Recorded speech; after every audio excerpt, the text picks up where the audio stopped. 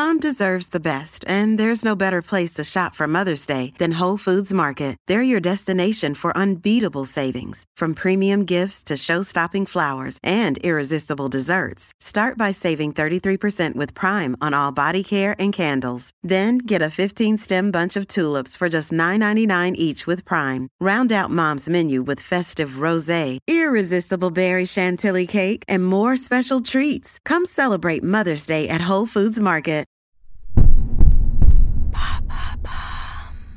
What is the Smurfette principle? Thanks for asking. I must find their weakness. Let's see. Color, blue. 3 apples high. Big hearts. Big hearts! That's it! I'll get them through their hearts. Does that ring a bell? How many of you spent hours watching the Smurfs as kids? We're sure you remember the smiley little girl with blonde hair, a white dress and high heels. I will send them a Smurfette. The Smurfette will be their downfall. In case your memory has faded, in the wonderful world of the Smurfs, Smurfette is created by the evil wizard Gargamel to sow discord.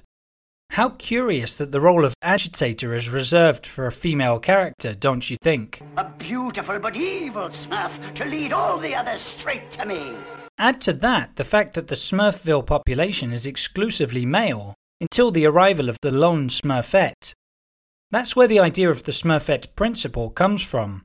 It's mainly to do with the overrepresentation of male figures as protagonists in works of fiction, to the detriment of female characters. How can you base a whole theory on a single cartoon? Well, for starters, it's not my theory, it's that of American essayist Cather Pollitt. In 1991, she coined the term Smurfette principle in a New York Times article. It wasn't so much with the fact that the Smurfette is a troublemaker that she took issue. It was more that she was the only female character in an otherwise 100% male world. As a result, each male Smurf has their own personality. You've got the Joker, the stylish one, the tough guy, the food lover, the musician or the handyman. But on the other hand, the Smurfette's character is totally erased, so that the viewer only identifies her in one way, through her gender. What's wrong with that? It's fiction after all, and fiction can write its own rules, can't it? By describing the Smurfette principle, Cather Pollitt was criticising the manner in which cinema, and particularly children's cartoons, consistently shows a single woman in the world of men. Other examples include Miss Piggy in The Muppets, April in Teenage Mutant Ninja Turtles, and Kanga in Winnie the Pooh.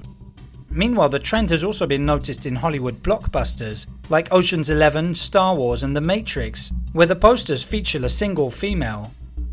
When there's only one female character in an exclusively male community, they tend to be a peripheral figure, represented in an ultra-stereotypical way. Let's see. A dash of sugar and spice, but nothing nice. A dram of crocodile tears. Half a pack of lies, the chatter of a magpie, and the hardest stone for her heart. It usually conforms to the most common and above all caricatural perception of what it means to be a woman. She is the woman rather than a woman among others. Having a single woman in a male-dominated story isn't diversity. It's often just for show. Don't forget, 50% of the world's population is female. Not representing all those people means wanting to only tell a story from a single point of view. There you have it. Now you know what the Smurfette principle is. In under 3 minutes, we answer your questions. What would you like to know about? Use the comments section to ask your questions on the podcast platform.